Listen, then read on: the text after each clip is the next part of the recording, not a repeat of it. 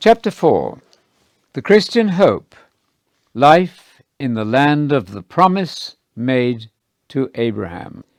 In one of the most solemn declarations of all time, the Almighty God promised to give Abraham an entire country. On a mountaintop somewhere between Bethel and Ai, in the land of Canaan, God commanded the father of the faithful, as he's called in Romans 4, verse 16, to, quote, look from the place where you are, northward, southward, eastward, and westward. For the entire land you are looking at, I will give to you and your descendants forever. That's Genesis 13, verses 14 and 15.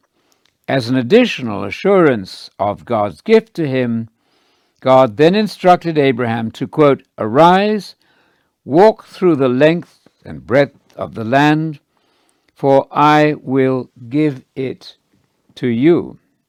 That's from Genesis 13, verse 17. Abraham's conception of the ultimate reward of faith was firmly linked to the earth.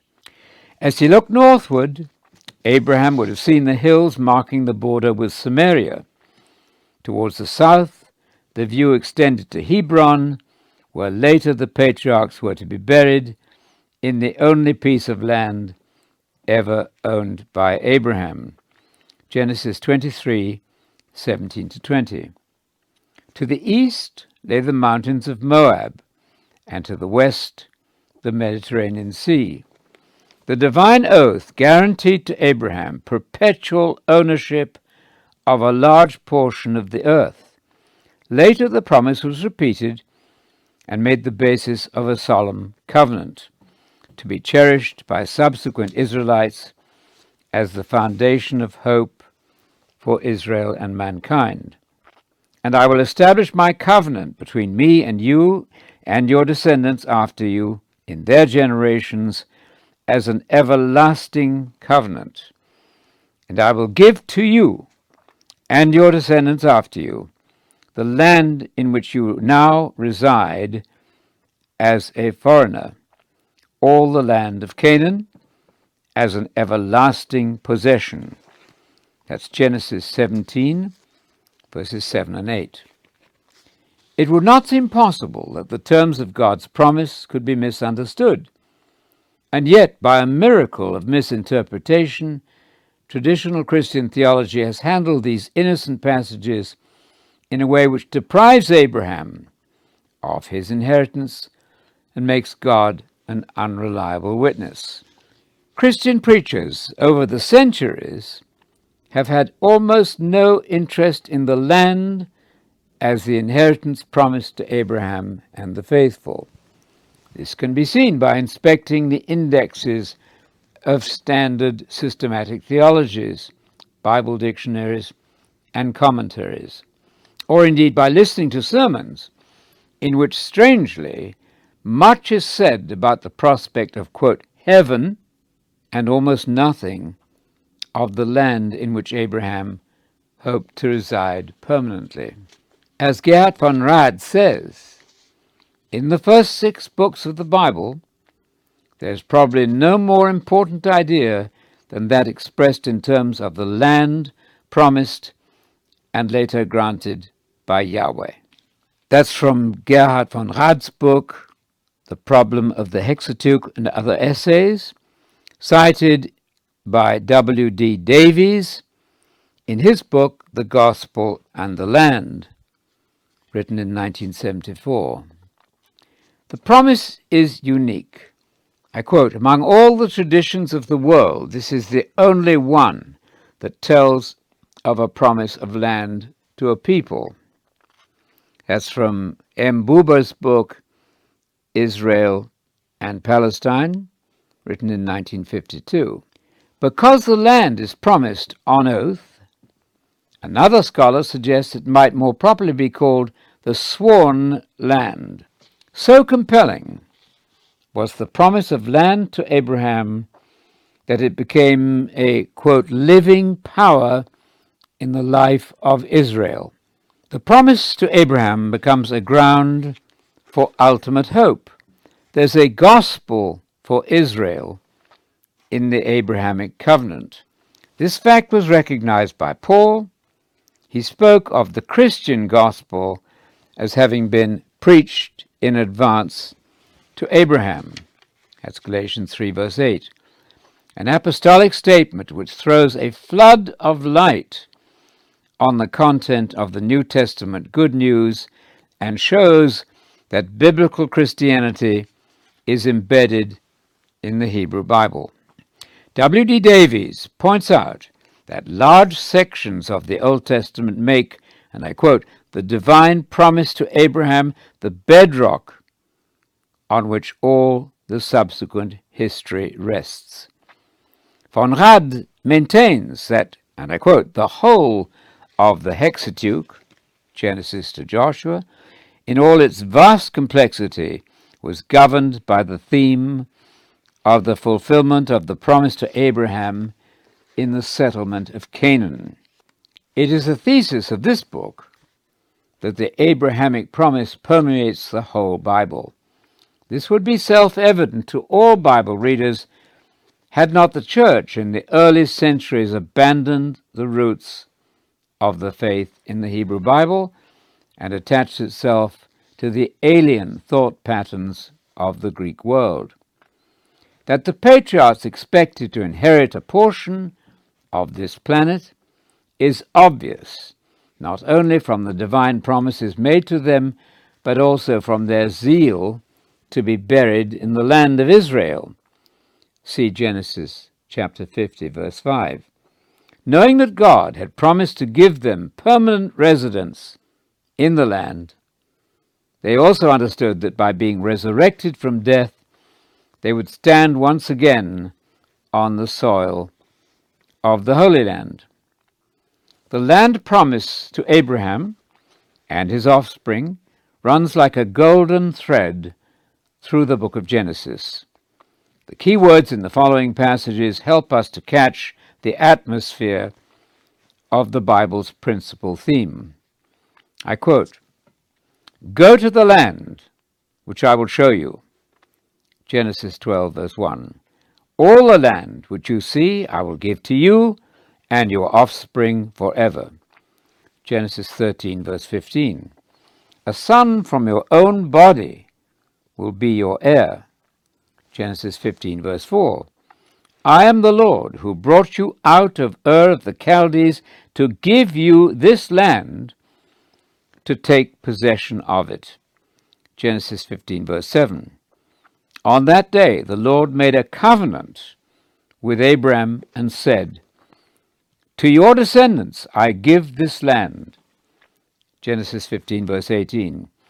"I will make nations of you, and kings will come from you. I will establish my covenant as an everlasting covenant between me and you and your descendants after you.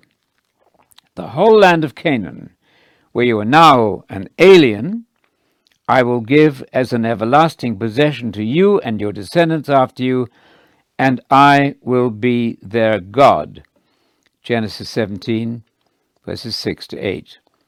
"Abraham will surely become a great and powerful nation, and all the nations on earth will be blessed through him, for I have selected him." Genesis 18, verses 18 and 19. "Your descendants will take possession of the cities of their enemies." Genesis 22, verse 17. "God promised me on oath, saying, 'To your offspring I will give this land.'" Genesis 24, verse 7. And note that Abraham is a prophet, according to Genesis 20, verse 7. "And now Isaac. I will establish my covenant with him as an everlasting covenant for his descendants after him. My covenant I will establish with Isaac." Genesis 17, verses 19 and 21. "Through Isaac your offspring will be reckoned." Genesis 21, verse 12. "To you and your descendants I will give all these lands, and I will confirm the oath which I swore to your father Abraham. Genesis 26, verse 3. And now Jacob. May God give you and your descendants the blessing given to Abraham, so that you may take possession of the land where you now live as an alien, the land God gave to Abraham. Genesis 28, verse 4. I will give you the land on which you're lying. I will bring you back to this land. Genesis 28, verses 13 and 15. The land I gave to Abraham and Isaac, I also will give to you, and I will give this land to your descendants after you. Genesis 35, verse 12. And now the 12 tribes. God will surely come to your aid and take you up out of this land to the land which he promised on oath to Abraham and Isaac and Jacob. Genesis 50, verse 24. The promise to the nation of Israel received a primary fulfillment under Joshua's leadership. Joshua 21, verse 45. Many commentators would have us believe that the land promised to Israel was no longer relevant once the children of Israel conquered Palestine. Both the law and the writings of the prophets, however, express the conviction that Israel's settlement of the land under Joshua was only an incomplete fulfillment of the covenant. Everyone knew that Abraham, Isaac, and Jacob had never been able to call the land their own. They had been aliens, living in temporary dwellings. It was obvious then that a further and final event was to be expected by which the patriarchs would actually take charge of their inheritance. The point is a simple one, with momentous implications for New Testament Christianity and New Testament Christians who saw themselves as heirs to the Abrahamic covenant with Jesus. Von Rad points out that, quote, promises which have been fulfilled in history are not thereby exhausted of their content, but remain as promises on a different level. That's from his book, The Problem of the Hexateuch. Davies agrees. I quote, the tradition, however changed, continued to contain the hope of life in the land. Deuteronomy makes it clear that there is still a future to look forward to. The land has to achieve rest and peace. The land looks forward to a future blessing. That's from Davies' The Gospel and the Land. Naturally, then, in the Old Testament, the hope of an ultimate and permanent settlement in the land, accompanied by peace, remains in view. It is appropriate at this point to gather a number of passages, mostly from the prophets and the Psalms, to illustrate the ongoing importance of a great future for the promised land and those counted worthy to inherit it. I quote, my people shall live in peaceful dwelling places, in secure homes, in undisturbed places of rest. Isaiah 32, verse 18. Compare with that Hebrews 4, verse 1, which speaks of the future rest as the objective of the faithful. Now the quotation, descendants from Jacob and Judah will possess my mountains, as to say the land. My chosen people will be righteous, and they will inherit the land forever. Isaiah 65, verse 9. Then all your people will be righteous, and they will inherit the land forever. Isaiah 60, verse 21. Israel will possess a double portion in their land. Everlasting joy will be theirs. Isaiah 61, verse 7. Thus they will inherit the land a second time, and everlasting joy will be upon their heads. Isaiah 61, verse 7, from the Septuagint. But the man who makes me his refuge will inherit the land, and possess my holy mountain. Isaiah 57, verse 13. The righteous shall never be removed, but the wicked will not inherit the land. Proverbs 10, verse 30. Dwell in the land and enjoy safe pasture. The meek will inherit the land and enjoy great peace. The inheritance of the blameless will endure forever. Those the Lord blesses will inherit the land. Turn from evil and do good, then you will dwell in the land forever. The righteous will inherit the land and dwell in it forever. God will exalt you to inherit that land. When the wicked are cut off, you will see it. There's a future for the man of peace. That's from Psalm 37, verses 3 to 37. The days are coming, declares the Lord, when I will bring my people Israel and Judah back from captivity and restore them to the land I gave their forefathers to possess. Jeremiah 30, verse 3. The integrity of divine revelation is at stake in this question of the future of the promised land. The entire plan for rescuing mankind depends on the covenanted land promised to Abraham, to be fulfilled in Jesus, who, quote, came to confirm the promises made to the fathers, as Paul said in Romans 15, verse 8. Certainly Abraham had not received what had been promised. Moses was not allowed to enter the promised land, and Israel was eventually expelled from her homeland. Jesus, as heir to the promises, was also rejected in the country that belonged to him. I quote, he came to his own land, and his own people did not accept him. That's found in John chapter 1, verse 11. Despite centuries of disappointment, the faithful in Israel clung with passionate tenacity to the expectation that the land of Israel would indeed become the scene of ultimate salvation. That hope remained as the beacon light not only of the prophets, but also of the original Christian faith as preached by Jesus and the apostles.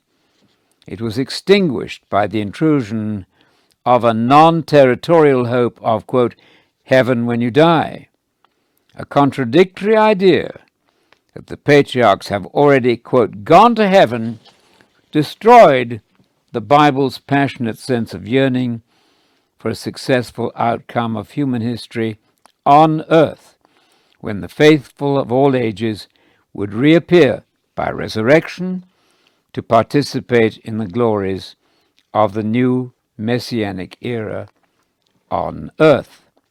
A non-biblical view of the future, divorced from the land and the earth, was promoted by Gentiles who dominated the post-biblical church and were unsympathetic with the heritage of Israel, for whom the expectation to be, quote, next year in Jerusalem was their deepest aspiration. The effects of the loss of the land promise in Christianity have been devastating. A major disruption occurred when the faith was severed from its roots in the Abrahamic covenant, which guaranteed a restored Eden. To lose sight of God's promise to Abraham is to strike at the heart of biblical faith and the divine plan. It was like cancelling the American Constitution or abolishing the British monarchy. In direct contradiction to Jesus, Gentilized Christianity has to this day substituted, quote, heaven for dying souls in place of the biblical promise of life in the land on a renewed earth. The message of Jesus' famous beatitude, blessed are the meek, they're going to have the land or the earth as their inheritance, Matthew 5, verse 5, faces constant opposition. in sermon and funeral service, announcing that the dead have, quote, gone to heaven. Gentile antipathy to the covenant made by the one God with Abraham has rendered large parts of the Bible meaningless to churchgoers. The whole framework of Jesus' teaching is dismantled, since it relies for its basic terms of reference on the divine promises made to the fathers of Israel.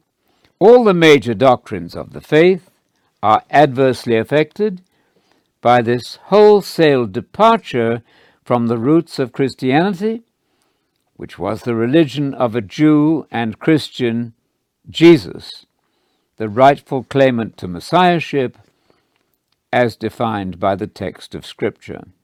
That murder of the Old Testament biblical text by critical scholarship has been equally responsible for the suppression of the covenant hope of, quote, life in the land.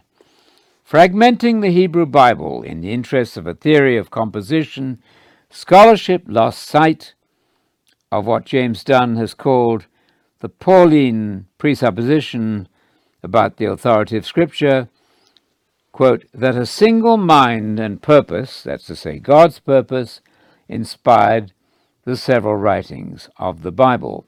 That's from James Dunn's commentary on Romans in the Word Biblical Commentary series, written in 1988. After nearly 2,000 years of uncomprehending Gentile opposition, the promise to Abraham of progeny, blessing, greatness, and the land must be reinstated in the Church's teaching as the coherent and unifying theme of biblical faith in God and Christ, and the essential core of the Christian gospel about the kingdom of God. There can be no greater rallying point for fragmented Christendom. No other theme than that which ties together all of divine revelation can provide the churches with the unified message they so desperately need. The gospel, as Jesus and the apostles proclaimed it, rests on the oath-bound covenant with Abraham that in association with Christ, all the faithful of all the nations will be gathered together at the resurrection to possess the land forever. In the words of Jesus, quote, many will come from the north, south, east, and west, and sit down with Abraham, Isaac, Jacob, and all the prophets at the banquet table in the kingdom of God. That's Matthew 8, verse 11, Luke 13, verses 28 and 29. Together, as members of the Messianic community drawn from all colors and races, they will, quote, rule as kings upon the earth. Revelation 5, verse 10, which is what Jesus meant by inheriting the earth.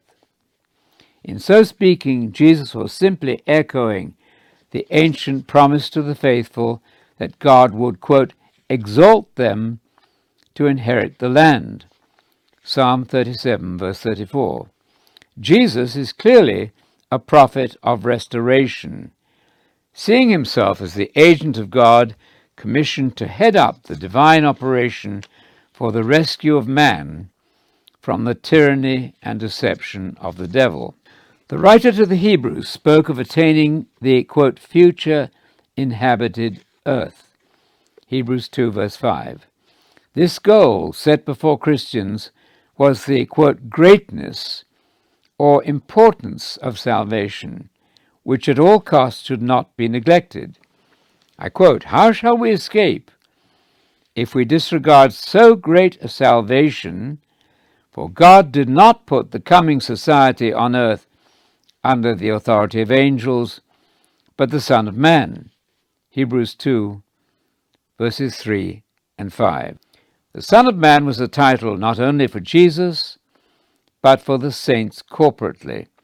Daniel 7, verse 14, and compare Daniel 7, verses 18, 22, and 27. The New Testament thus expects the prophecies of Daniel to come true. The time is coming when, quote, the saints possess the kingdom, and, quote, all nations will serve and obey them. Daniel 7:22 and 27. Such is the logical outworking of the promise made to Abraham, the key to the secret of God's activity in human history. I note that a most unfortunate paragraph break between verses 4 and 5 in many Bibles, in Hebrews chapter 2, destroys the connection between salvation and supervising the future world order. Resistance to the covenant. The results of traditional theology's attempts to avoid the uncomfortable political element in salvation can be illustrated by the remarks of the pulpit commentary on Genesis 13, verses 14 to 17. The problem for the commentator, who sees no relevance in the land promises for Christians, is to reconcile God's declaration, I will give the land to you, Abraham, with the assertion made by Stephen that God, and I quote, did not give Abraham any inheritance in the land of Palestine, not even a square foot of land, but he promised to give it to him as a possession, everlasting possession, and to his descendants with him. Acts 7, verse 5. How is the apparent contradiction to be resolved? The pulpit commentary makes two attempts to solve the difficulty. Firstly, a retranslation so that the promise in Genesis 13:15 reads, to you I will give the land, that is to say, to your descendants. In this way, the failure of Abraham ever to receive the land personally will be explained. God promised it only, then, to his descendants, Israel, and they received it under Joshua. But this is no answer to the problem. Throughout God's dealings with Abraham, the promise of land to the patriarch himself is made repeatedly.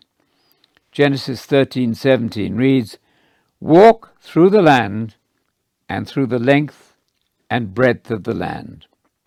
To you I will give it. Abraham would have every right to complain if this were to mean that he personally should not expect to inherit the promised land. The pulpit commentary offers a second way round the difficulty. It maintains that the land did in fact become Abraham's possession during his lifetime. I quote, the land was really given to Abraham as a nomadic chief, in the sense that he peacefully lived for many years, grew old, and died within its borders. This, however, is to contradict the emphatic biblical assertions that Abraham definitely did not possess the land, and certainly not forever.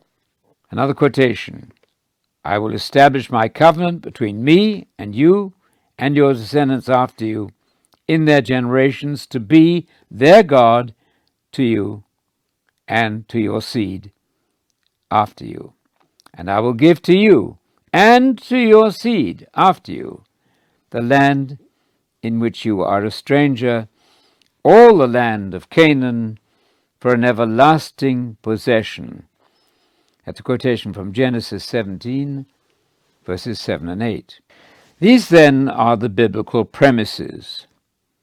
Abraham is to gain possession of the land forever. He lived out his life as a stranger, owning none of the land except for a small piece of property brought from the Hittites as a burial site for Sarah. Genesis 23, verses 3 to 20. Abraham himself confessed to the Hittite inhabitants of Canaan, I'm an alien and a stranger among you. Genesis 23, verse 4. Stephen's observation was correct. I quote, God gave Abraham no inheritance here in Palestine, not even a foot of ground, but God promised him that he and his descendants after him would possess the land. That's a quotation from Acts chapter 7, verse 5. How then is the covenant grant of land to Abraham, Isaac, and Jacob to be realized? The answer provides a key to the Christian faith.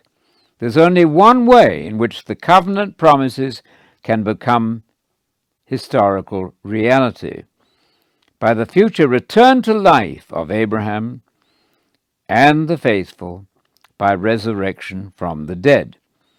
The restoring of the patriarchs to life will bring them their cherished desire and reward to join the Messiah and his followers in the renewed land of Palestine, thus becoming executives with Jesus of the kingdom of God. All this is implied in Jesus' announcement of the gospel. To the land of promise via resurrection.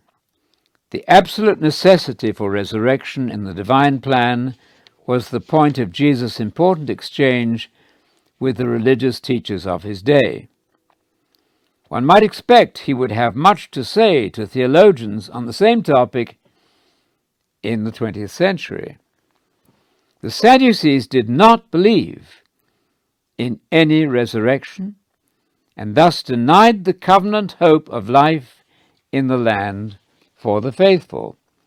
Jesus' response to their defective understanding of the divine plan involved a stern rebuke that they had departed from God's revelation. I quote, "You are in error because you do not know the Scripture or the power of God. At the resurrection, people will neither marry nor be given in marriage. They'll be like the angels in heaven. But about the resurrection of the dead, have you not read what God said to you? I am the God of Abraham, the God of Isaac, and the God of Jacob. He's not the God of the dead, but of the living." Matthew 22, verses 29 to 32. The logic of Jesus' argument was simply that since Abraham, Isaac, and Jacob had long been dead, there must be a future resurrection to restore them to life, so that their relationship with the living God could be resumed, and they could receive what the covenant had guaranteed them. On no account is Jesus' answer to be used as a justification for believing that the patriarchs were already alive. The issue between Jesus and his opponents was whether there would be a future resurrection.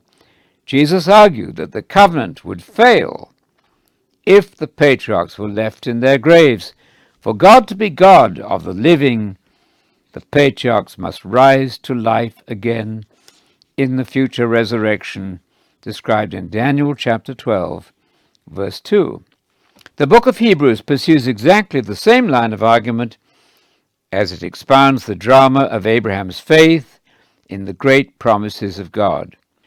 The mystery of Abraham's failure to attain his place in the land forever can be solved only by a decisive intervention in the future by which he would be restored to life by resurrection. In the course of his discussion, the writer makes statements flatly contradictory to traditional ideas about an afterlife in, quote, heaven. I quote now, "By faith, Abraham, when called to go to a place which he would later receive as his inheritance," Hebrews 8, verse 11. So the story begins. Abraham's inheritance, we observe, is to be the place to which he was invited to go. That is, the geographical Canaan. This is exactly what the Genesis account describes. That very land, according to the New Testament Christian writer, Abraham was destined to receive later, but how much later we are not yet told. The writer of Hebrews continues, "By faith Abraham made his home in the land of the promise, like a stranger in a foreign country. He lived in tents, as did Isaac and Jacob, who were heirs with him of the same promise." That's in Hebrews 11, verse 9. Abraham, Isaac, and Jacob, and other heroes of faith, quote, "died in faith, not having received the things promised, They only saw them and welcomed them from a distance and admitted that they were aliens and strangers in the land. Hebrews 11, verse 13. A wrong impression is given by our versions when they translate in the land as on the earth. This might suggest that the patriarchs shared the traditional notion of going to heaven as their destiny. The point, however, is that people who say that they are aliens in the land show that they are looking for a country of their own. Hebrews 11, verse 14. Namely, the same land renewed under the promised government of the Messiah, the kingdom of God. The much overlooked truth about the land promise for Christians has been rescued by George Wesley Buchanan. This promise rest inheritance was inextricably tied to the land of Canaan, which is the place where the patriarchs wandered as sojourners, as in Hebrews 11, verse 13. It was called the land of the promise, Hebrews 11, verse 9, and the heavenly country, Hebrews 11, verse 16. This does not mean that it is not on the earth, any more than the sharers in the heavenly calling of Hebrews 3:1, who had tasted the heavenly gift, Hebrews 6, verse 4, were not those who lived on earth. Indeed, it was the very land on which the patriarchs dwelt as strangers and wanderers, Hebrews 11:13. Heavenly here, then, means that it is a divine land which God himself has promised. So-called heaven will be on earth. Traditional explanations of these verses attempt to evade the implications of Hebrews 11, verses 8 and 9. Heaven, as the reward of the faithful, will not fit with this plain biblical statement that Abraham was expecting to inherit the very land he had lived in. Abraham was obviously resident in a geographical location on earth, and he anticipated returning to that land and possessing it. I quote, "He made his home in the land of the promise." Hebrews 11, verse 9, "The promised land for the faithful is to be on this planet, our own earth renewed and restored." It will not do to argue that Canaan was a, quote, type of heaven as a place for departed souls at death. Such an idea has invaded Christianity from the world of Greek philosophy and obstructs belief in the Bible's promise of an inheritance in the land of life, which is Palestine, as the center of the future messianic world order. Resurrection in the future at the return of Jesus is the only path by which the patriarchs can achieve their goal and possess the land which they have never owned. Indeed, as Hebrews emphasizes, none of the distinguished faithful ever, quote, received what had been promised, the inheritance of the promised land. Hebrews 11, verses 13 and 39. They died in faith, a virtue closely linked to hope, fully confident of the resurrection which would bring them into possession of the land with the Messiah. This is a very far cry from the idea which so many have accepted under the pressure of post-biblical Gentile tradition, that the patriarchs and subsequent believers have already gained a reward in heaven. Paul and Abraham. Paul treats the story of Abraham as the model of Christian faith, with no hint that Abraham's inheritance is different from that of every Christian believer. In fact, the very opposite is true. Abraham is, and I quote, the father of all who believe. That's in Romans 4, verse 11. Abraham demonstrated the essence of Christian faith by being willing to believe God's plan to grant him land, progeny, and blessing forever. Faith for Abraham was an eager response to the divine initiative expressed in words. It is precisely that kind of faith which Jesus demands with his summons to, quote, repent and believe in the gospel of the kingdom. Mark 1, verses 14 and 15. Jesus is thus the exponent par excellence of Abrahamic faith.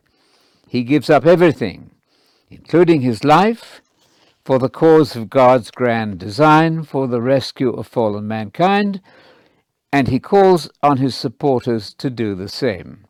Following the example of Abraham, who was willing to give up even family for the divine cause, Genesis 12, verse 1, Jesus invited his followers to recognize the prior claims of the family of faith.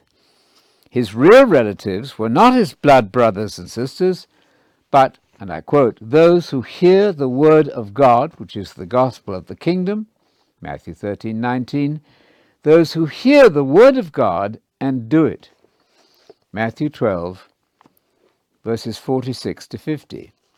Loyalty to Jesus and the gospel of the kingdom supersedes the claims of family and country.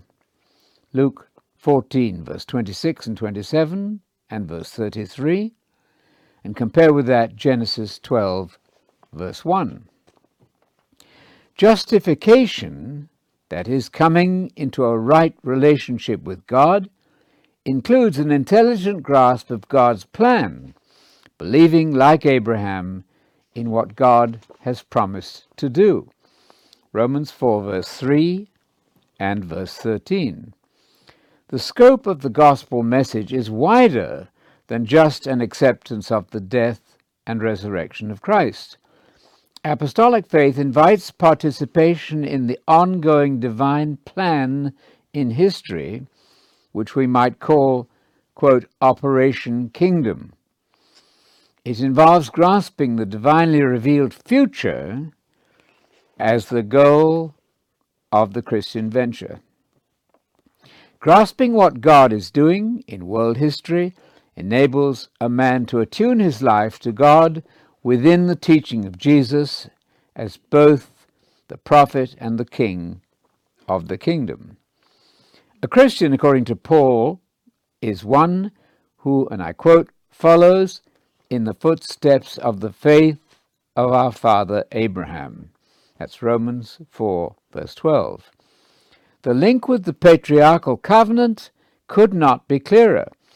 Abraham's faith, and I quote, was characterized by or based on a hope which was determined solely by the promise of God. Abraham's faith was firm confidence in God as the one who determines the future according to what he has promised. That's the commentary on Romans by James Dunn.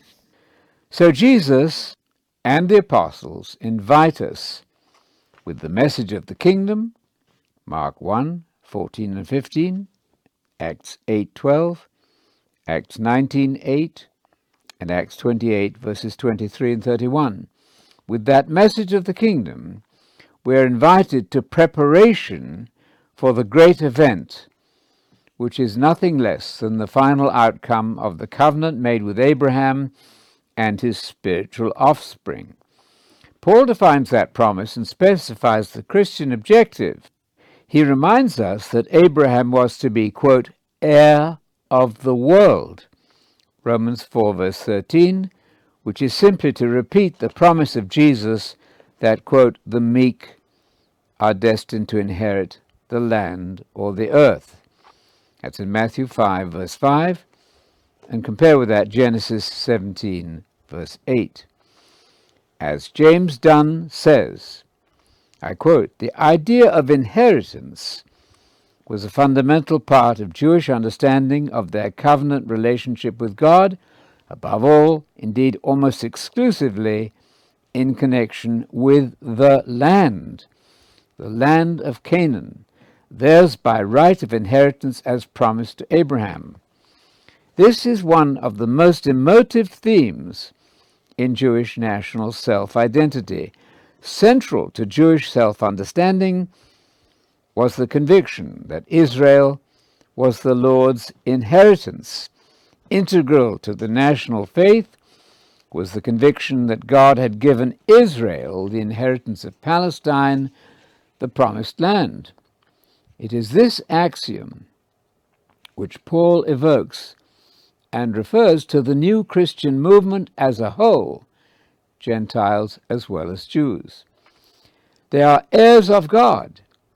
Israel's special relationship with God has been extended to all in Christ, and the promise of the land has been transformed into the promise of the kingdom. That inheritance of the kingdom, full citizenship under the rule of God alone, is something still awaited by believers. That's from James Dunn's commentary on Romans in the Word Biblical Commentary series. It is easy to see how devastating to New Testament Christianity any severing of the link between Christ and the Abrahamic covenant will be. While Jesus and the apostles labored to proclaim the gospel of the kingdom as the essence of the unfolding covenant guarantees given to Israel and now extended to all believers, traditional Christianity has interfered with this principal biblical thesis. It has promoted a goal in, quote, heaven, which makes impossible or pointless the fulfillment of the land promise confirmed by Jesus in Matthew 5, verse 5, and Revelation 5, verse 10. Our fathers are not, quote, in heaven, and never expected to be. They looked forward, as did New Testament Christians, to entering and inheriting the land of promise, the kingdom of God on earth, by resurrection from the dead. This re-entry into the land of Canaan renewed would mean the recovery of divine rule on earth, the reversal of the disaster which had overcome mankind from the beginning. For this, quote, joy which lay before him, the Messiah had died at the hands of his own unbelieving people. Hebrews chapter 12, verse 2. For this inheritance, granting the right to rule in the kingdom, the early Christians suffered as part of their preparation for kingship. Having embraced the message of the kingdom, they strove to be, and I quote, worthy of God, who calls us into his kingdom and glory. 1 Thessalonians 2, verse 12. The path to glory was not easy. I quote, it is through much tribulation that we are destined to enter the kingdom. Acts 14, verse 22. That is, to attain to kingship with Jesus in the coming new government. Again, we must insist on the direct link between early Christianity and the covenant with Abraham. As Dr. James Dunn says, and I quote, the degree to which Paul's argument is determined by the current self-understanding of his own people is clearly indicated by his careful wording, which picks up four key elements in that self-understanding. That's to say, the covenant promised to Abraham and his seed, the inheritance of the land as its central element. It had become almost a commonplace of Jewish teaching that the covenant promised that Abraham's seed would inherit the earth. The promise thus interpreted was fundamental to Israel's self-consciousness as God's covenant people. It was the reason why God had chosen them in the first place from among all the nations of the earth, the justification for holding themselves distinct from other nations, and the comforting hope that made their current national humiliation endurable. Paul's case reveals the strong continuity he saw between his faith and the fundamental promise of his people's scriptures. Paul had no doubt that the gospel he proclaimed was a continuation and fulfillment of God's promise to Abraham, but he was equally clear that the heirs of Abraham's promise were no longer to be identified in terms of the law.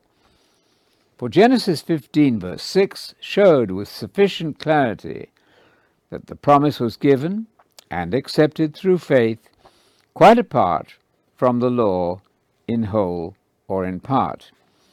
That's from James Dunn's commentary on Romans. The point to be grasped is that Paul does not question the content of the promise. How could he, without overthrowing the whole revelation given by the Bible? The territorial promise was clearly and repeatedly spelled out in the Genesis account and was his people's most cherished national treasure. To faithful Israel, represented first by Abraham, God had given assurance that they would inherit the land as a restored paradise. The glory of Paul's ministry is to introduce a revolutionary new fact, that this grand prospect is open to all who believe in the Messiah as the seed of Abraham and the one who would head up the new administration of the kingdom. It was obviously to Messiah that the promises were made as the distinguished descendant of Abraham. But Gentile Christians, upon accepting the claims of Jesus as the Christ of Israel, may acquire a full share in the same promised inheritance. Paul reaches a triumphant moment in his argument when he declares to his Gentile readers that, and I quote, "If you are a Christian, you count as Abraham's descendants, and you are heirs of the world." Romans 4 verse 13, according to the promise made to Abraham, as in Galatians 3 verse 29. The promises are sure, however, only, as Paul says, to quote, "those who are of the faith of Abraham." Romans 4 verse 16. That is, those whose faith is of the same type as his, resting on the same divine arrangements. Hence Paul speaks of the need for Christians to become, quote, "sons of Abraham," Galatians 3 verse 7, or "seed of Abraham," Galatians 3 verse 2 and Romans 4:16, and to reckon Abraham as their spiritual father, Romans 4 verse 11, to walk in his steps, Romans 4:12, and consider him a model of Christian faith, Galatians 3 verse 9, because the gospel had been preached to him, to Abraham, in advance, Galatians 3 verse 8. But how much do we hear today about the Christian gospel having its basis in the covenant promises made to Abraham? Paul speaks to the Galatian church about the, quote, "blessing of Abraham," now made available to all in Christ. This phrase is quoted from Genesis 28 verse 4, where it's defined. It means, and I quote, "to take possession of the land where you are now living as aliens," the land which God gave to Abraham. Once again, an illuminating link is made between the Hebrew Bible and the New Testament Christianity, which provides a wonderful basis for restructuring the present fragmented church on a biblical foundation. Never for a moment did Paul abandon the roots of the faith revealed in God's dealings with Abraham. Since the promised land of Canaan would one day be the center of the Messianic government, it was obvious that inheritance of the land implied inheritance of the world. The promise remains geographical and territorial, related to the earth of the coming age, and corresponding exactly with Jesus' affirmation of his Jewish heritage when he promised the meek, again quoting the Hebrew Bible, the inheritance of the earth or land, Matthew 5, verse 5, citing Psalm 37, verse 11. Jesus believed that Jerusalem would yet be worthy of the title City of the Great King, Matthew 5, verse 35, and that believers would supervise a new world order with him. You'll find that in Matthew 19:28, Luke 22, verses 28 to 30, Revelation 2, verse 26, Revelation 3, verse 21, Revelation 5, verse 10, and Revelation 20, verses 1 to 6. In short, the promise of the land is repeated in the New Testament as the promise of the kingdom of God, which is the basis of the Christian gospel. The kingdom is offered to believers as their destiny. It's the renewed, quote, inhabited earth of the future, Hebrews 2, verse 5, which is not to be subject to angels, but to the Messiah and the saints. The, quote, Israel of God are the saints, according to Galatians 6:16. They are the true circumcision, Philippians 3, verse 3. Much of the excitement of New Testament Christians lies in the high privilege extended to them as the people of God in Christ. Their hope corresponds exactly with the hope of the prophets of Israel. J. Skinner observes that, and I quote, the main point of Jeremiah's hope for the future is that in some sense a restoration of the Israelite nationality was the form in which he conceived the kingdom of God. That's from Skinner in his book Prophecy and Religion, written in 1922. Jesus, who also considered himself to be a prophet, Luke 13:33, would have agreed with that fact. Paul's application of the Abrahamic covenant to Christians, both Jews and Gentiles, does not lead him to think that unconverted Israel will remain forever outside the divine blessing in Christ. In Romans 11, verses 25 and 26, Paul looked forward as an important element in the future development of the kingdom to a collective conversion of a remnant of the nation of Israel at the second coming. I note that Micah 2, verse 12, envisages the restoration of, quote, all of Jacob as the remnant of Israel. The Jew-Gentile church, however, in Paul's thinking, would be leaders in the Messianic kingdom. 1 Corinthians 6, verse 2, 2 Timothy 2, verse 12, and 1 Corinthians 4, verse 8. In this way, the Abrahamic covenant guarantees a part in the Messiah's rule for all those who now believe the gospel, and it assures us that there will, in addition, be a further wave of conversion when national Israel finally accepts her Messiah. To that event, the apostles rightly look forward when, in a final conversation with the departing Jesus, they asked, and I quote, has the time now arrived for the restoration of the kingdom to Israel? Acts 1, verse 6. For those who have not had the benefit of a Calvinist training, this question will present no problem. After all, if you've been told by Jesus that you're going to administer the 12 tribes, as we find in Luke 22, verses 28 to 30, you would anticipate with some eagerness the restoration of those tribes in the kingdom. Mention of the Holy Spirit in Acts 1, verse 5, which was the endowment of royalty and priests, very naturally prompted the apostles' keen interest in the denouement of the plan of salvation. But note carefully, the coming of the Spirit was not the same as the coming of the kingdom. Acts 1, verses 5 to 7. Worldwide inheritance. It was common to Jewish thinking and to Paul, as well as to the whole New Testament, that the whole world was to benefit from the messianic promise made to Abraham that he would, quote, inherit the world.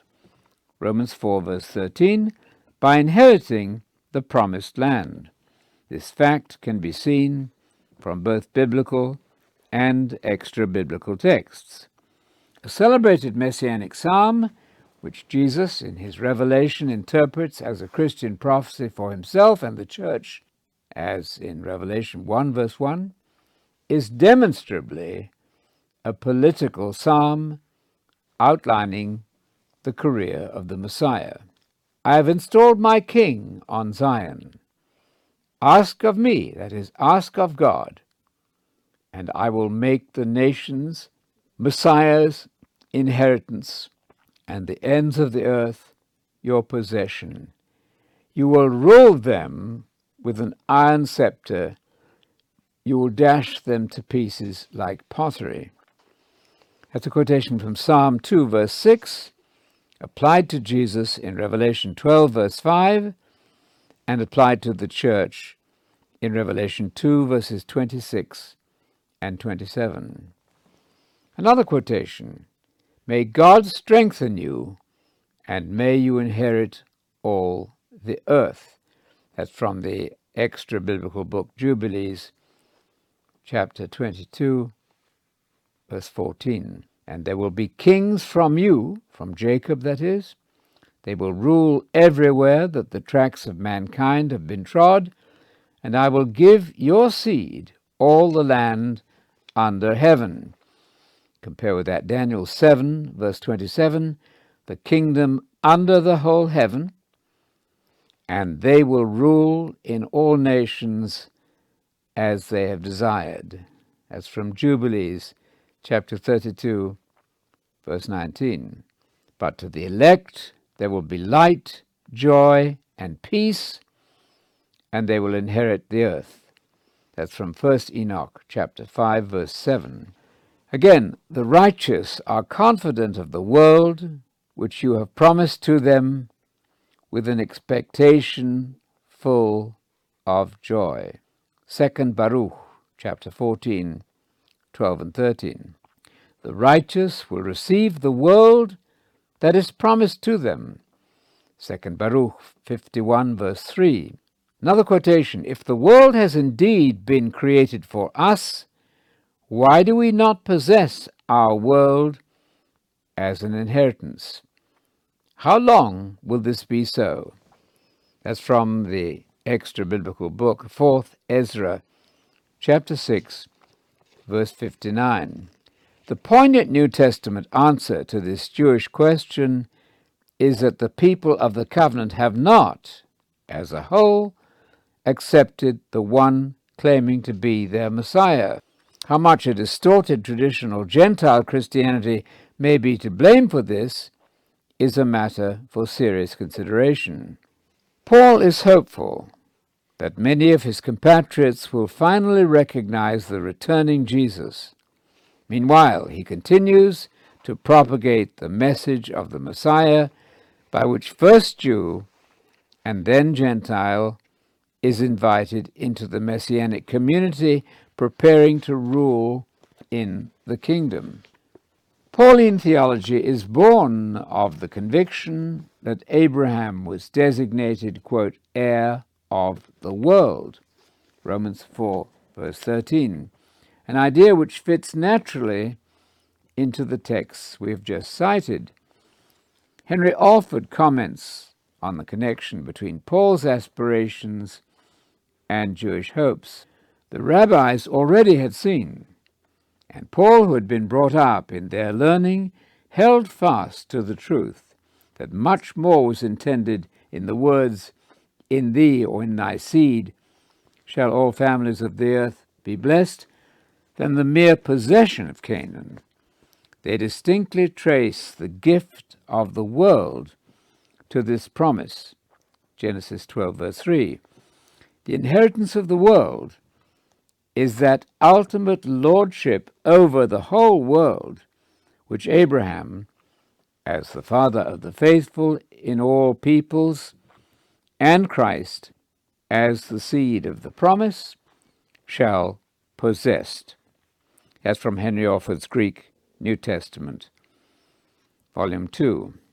A distinguished German commentator notes that to be, quote, seed of Abraham meant that one was destined to have, quote, dominion over the world, based on Genesis chapter 22, verse 17. And I quote, "Your descendants shall gain possession of the gates," that's to say the towns, "of their enemies." I find that from the commentary by H.A.W. Meyer, written in 1884. With this promise in mind, Jesus envisages the faithful assuming authority over urban populations. I quote, "Well done, loyal servant. Assume responsibility for 10 cities." That's a quotation from Luke 19, verse 17. The International Critical Commentary on Romans 4, verse 13 catches the flavor of Old Testament anticipation of the Messianic kingdom. It speaks of the promise that Abraham's seed, in Christ that is, should, quote, enjoy worldwide dominion, or the right to universal dominion, which will belong to the Messiah and his people, and the promise made to Abraham and his descendants of worldwide messianic rule. That's from the International Critical Commentary on Romans by Sanday and Headlam. Something of the fervor of Israel for the land may be seen in the 14th and 18th benedictions repeated in the synagogue since AD 70. I quote, "Be merciful, O Lord our God, in your great mercy towards Israel, your people, and towards Jerusalem, and towards Zion, the abiding place of your glory, and towards your temple and your habitation, and towards the kingdom of the house of David, the builder of Jerusalem, your city. Bestow your peace upon Israel, your people, and upon your city, and upon your inheritance, and bless us, all of us together. Blessed art thou, O Lord, who makes peace." Even when the land is not mentioned directly, it's implied in the city and the temple, which become the quintessence of the hope of salvation. Exactly the same hope is reflected in the New Testament, binding early Christianity to its Abrahamic or Davidic origins in the Hebrew Bible. I quote, "The Lord God will give to Jesus the throne of his father David, and he will reign over the house of Jacob forever, and his kingdom will never end." That's in Luke 1, verses 32 and 33. Another quotation.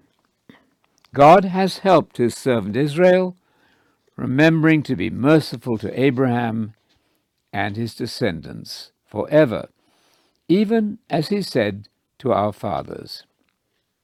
Luke 1, verse 55. Another quotation. "God has raised up a horn," that's to say a political dominion, "in the house of his servant David, to show mercy to our fathers and to remember his holy covenant, the oath which he swore to our father Abraham." That's in Luke 1, verses 69, 72, and 73. Again, Simeon was waiting for the consolation of Israel. Luke 2, verse 25. Anna gave thanks to God and spoke about the child to all who were looking forward to redemption in Jerusalem. Luke 2, verse 38. Blessed is the coming kingdom of our father David. That's in Mark 11, verse 10. Joseph of Arimathea, who was a disciple of Jesus, that's to say a Christian, according to Matthew 27, verse 57, and he was a prominent member of the council and was himself waiting for the kingdom of God. Mark 15, verse 43. Another quotation. We, that's to say the disciples of Jesus, the Christians, had hoped that Jesus was the one who was going to redeem Israel. Luke 24, verse 21. The apostles asked, "Is this the time that you're going to restore the kingdom to Israel?" Acts 1, verse 6. It is because of my hope in what God promised our fathers that I am on trial today. This is the promise our 12 tribes are hoping to see fulfilled as they earnestly serve God day and night. That's from Acts chapter 26, verses 6 and 7. The evidence is overwhelming that New Testament Christianity has not abandoned the territorial hopes of the prophets. The disciples' question about the restoration of Israel arises out of a 40-day period of instruction on the kingdom of God, as we see in Acts chapter 1, verses 3 and 6. On trial for his faith, Paul publicly defined Christianity as hope for the fulfillment of the patriarchal promise. He expressly identifies this Christian objective as the promise, and I quote, to which our 12 tribes hope to attain. Acts 26, verse 7. The nature of this expectation is defined by a rabbinical saying of the 3rd century, reflecting the ancient prospect of life in the land. I quote, "Why did the patriarchs long for burial in the land of Israel?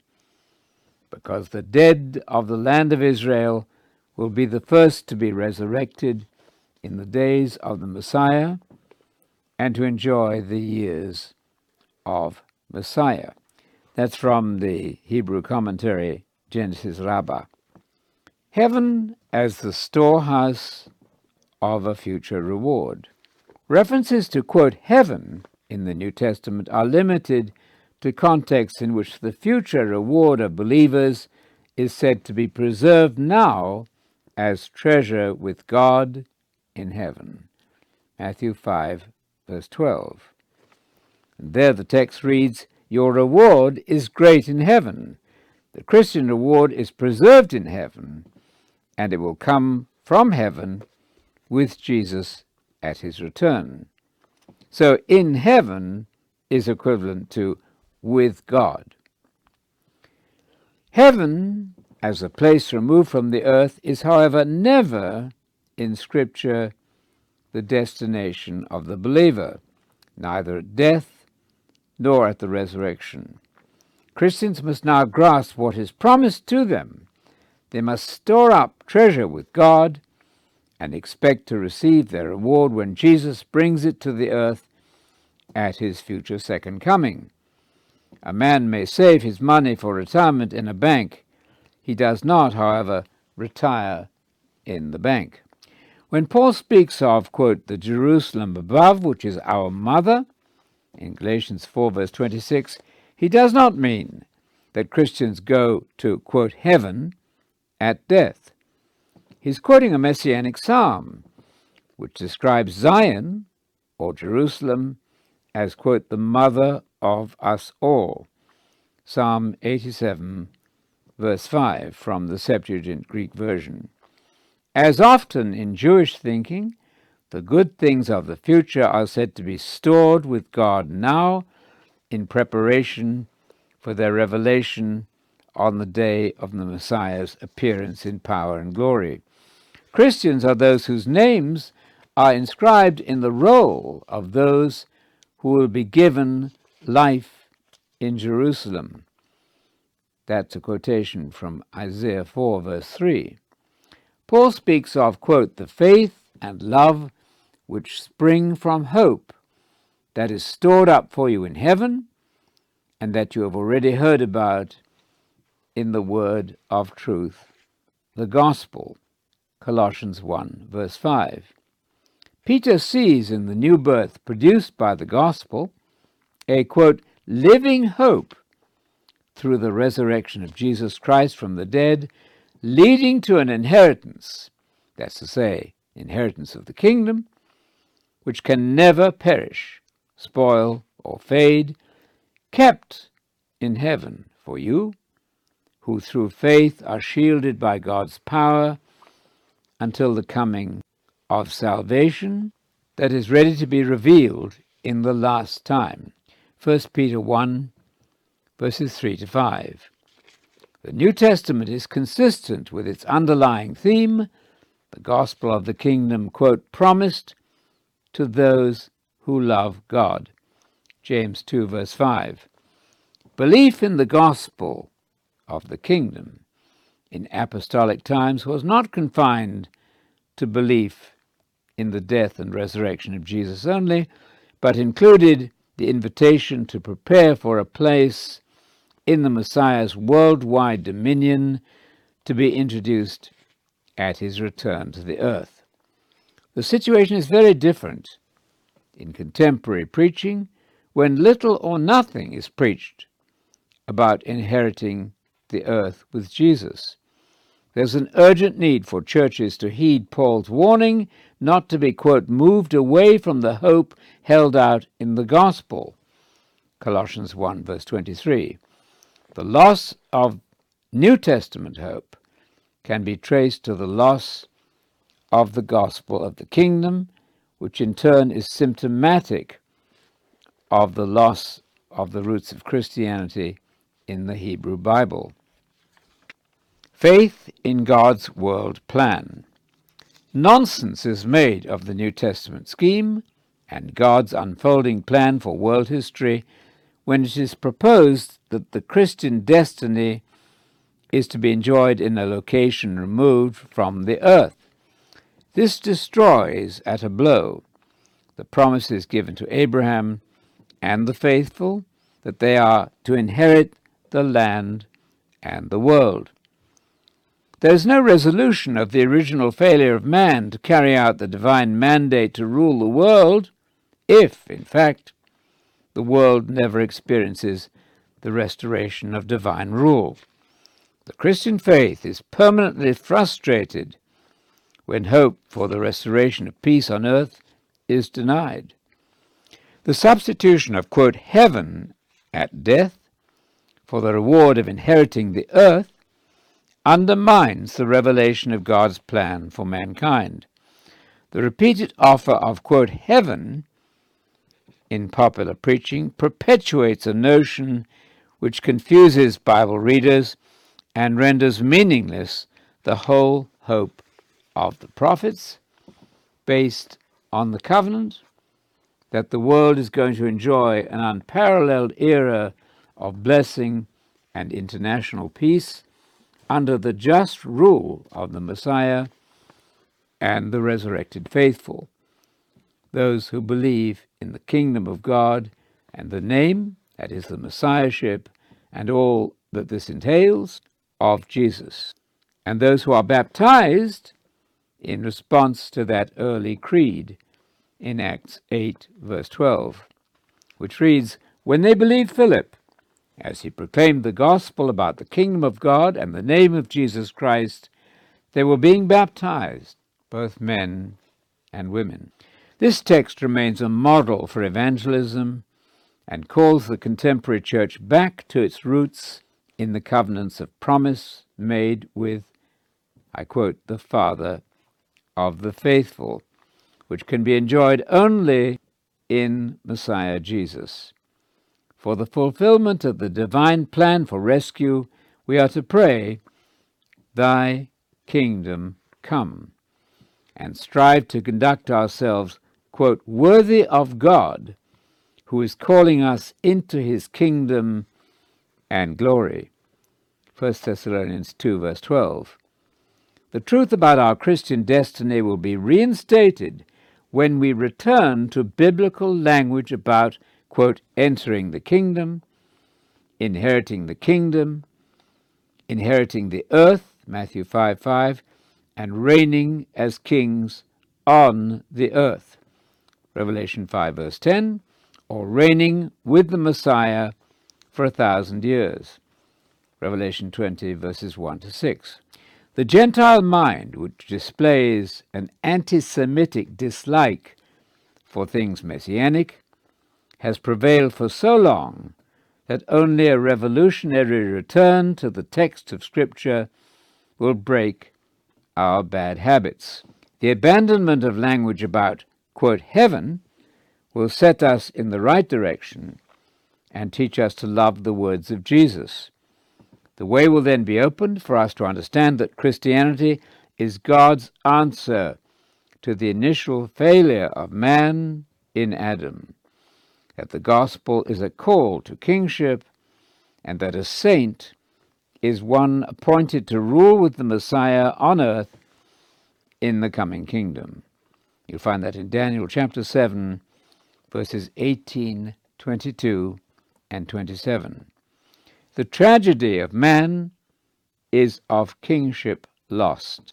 The goal of man is kingship regained in association with the great King Messiah, who has pioneered the way to victory over the world. Henry Alford's comment is a much-needed corrective, summoning us to return to biblical Hebrew Christianity. I quote, "The general tenor of prophecy and the analogy of the divine dealings point unmistakably to this earth purified and renewed, and not to the heavens in any ordinary sense of the term, as the eternal habitation of the blessed." That's from Henry Alford's Greek New Testament, Volume 1. Henry Alford's keen insight reinstates the hope for the future of mankind when the blessings granted to Abraham find their fulfillment in the kingdom. Jacob and Paul shared the same cheering outlook. I quote, "May God give you the blessing of Abraham, my father, to you and to your seed with you, the inheritance of the land in which you now reside as a foreigner, the land which God gave to Abraham." That's a quotation from Genesis chapter 28, verse 4. The blessing of Abraham will come to the Gentiles in Christ. Galatians 3, verse 14. Hope for mankind, based on God's gracious dealings with Abraham, was the dominant theme of all the prophets of Israel. In order to follow Jesus, the greatest of all the prophets, as we read in Deuteronomy 18, verses 15 and 18, and also in Acts chapter 3, 22, and Acts 7, verse 37, Jesus, the Son of God, Christ, and the apostle of our faith, in order to follow him, we must now turn our attention to their vision.